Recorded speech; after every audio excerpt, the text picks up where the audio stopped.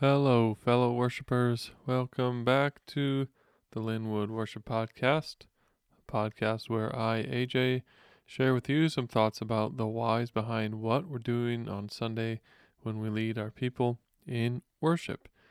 My goal here is not just to give you more information and make your brain grow.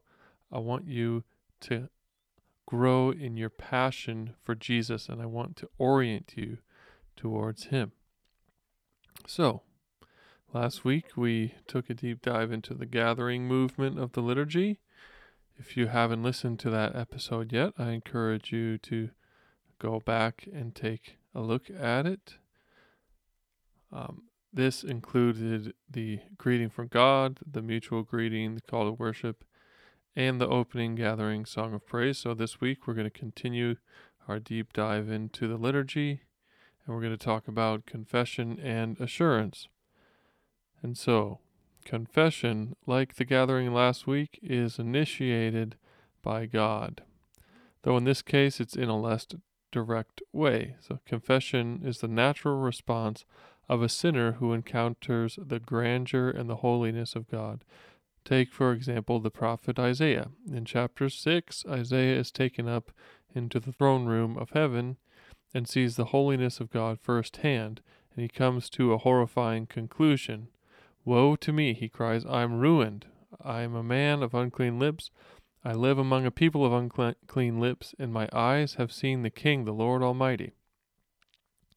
So when Isaiah sees who God is, he comes to a deep level of self-awareness, and it's bad news. He's impure.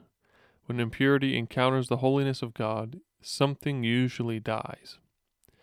So, in our worship, when we encounter God, whether we're focusing on His love, His goodness, His holiness, His righteousness in the call to worship and the gathering song, we also come to a deeper level of self-awareness.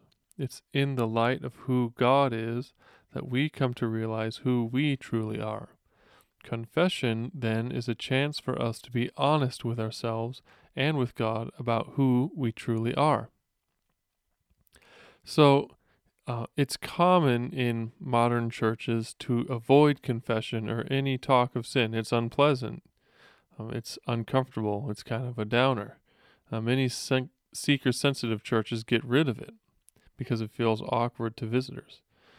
James K.A. Smith is a Calvin University professor and an author, and he writes, "What if confession is unwittingly the desire of every broken heart? In that case, extending an invitation to confession would be the most sensitive thing we could do, a gift to seeking souls. This desire to confess may seem counterintuitive. Obviously, the seeker-sensitive movement assumed this was the last thing non-Christians wanted to do. Deep down, we already know what's true about our faults and brokenness. If that's the case, rituals that invite us to confess our sins are actually gifts." End quote. I really identify with this.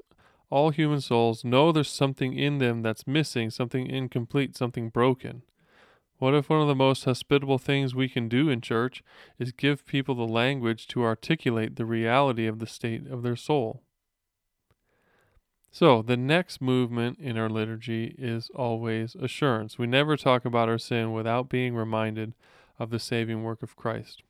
Let's catch up again with Isaiah in chapter 6.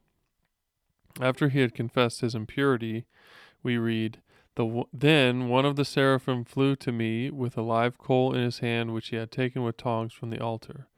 With it he touched my mouth and said, See, this has touched your lips. Your guilt is taken away, and your sin atoned for.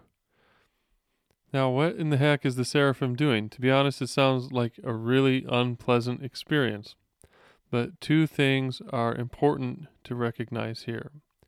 First, fire is a symbol of purification. Second, Isaiah's confession is centered around how dirty and impure his mouth is. The seraphim then takes the coal and touches Isaiah's lips. Isaiah's sin then by the work of the heavenly being is taken away. His dirty mouth is made clean. Our assurance presents this same movement where God assures Isaiah that his sin had been atoned for by the purification of the coal. We are assured that our sin has been atoned for, and we've been made pure by the blood of the Lamb. It must be also mentioned here that confession is not a means of earning forgiveness. No, in fact, we've already noted in the gathering that we're recipients of God's grace and peace because of His initiative, because of His movement towards us. Confession, then, is a chance for us to acknowledge that there is nothing that we can contribute to our salvation except the sin that makes it necessary. Let me say that again.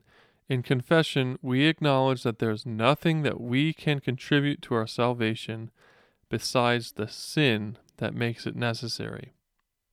So in the assurance, then, we experience again the forgiveness of Jesus as if it were the first time, and we're given the opportunity to thank God for His saving work.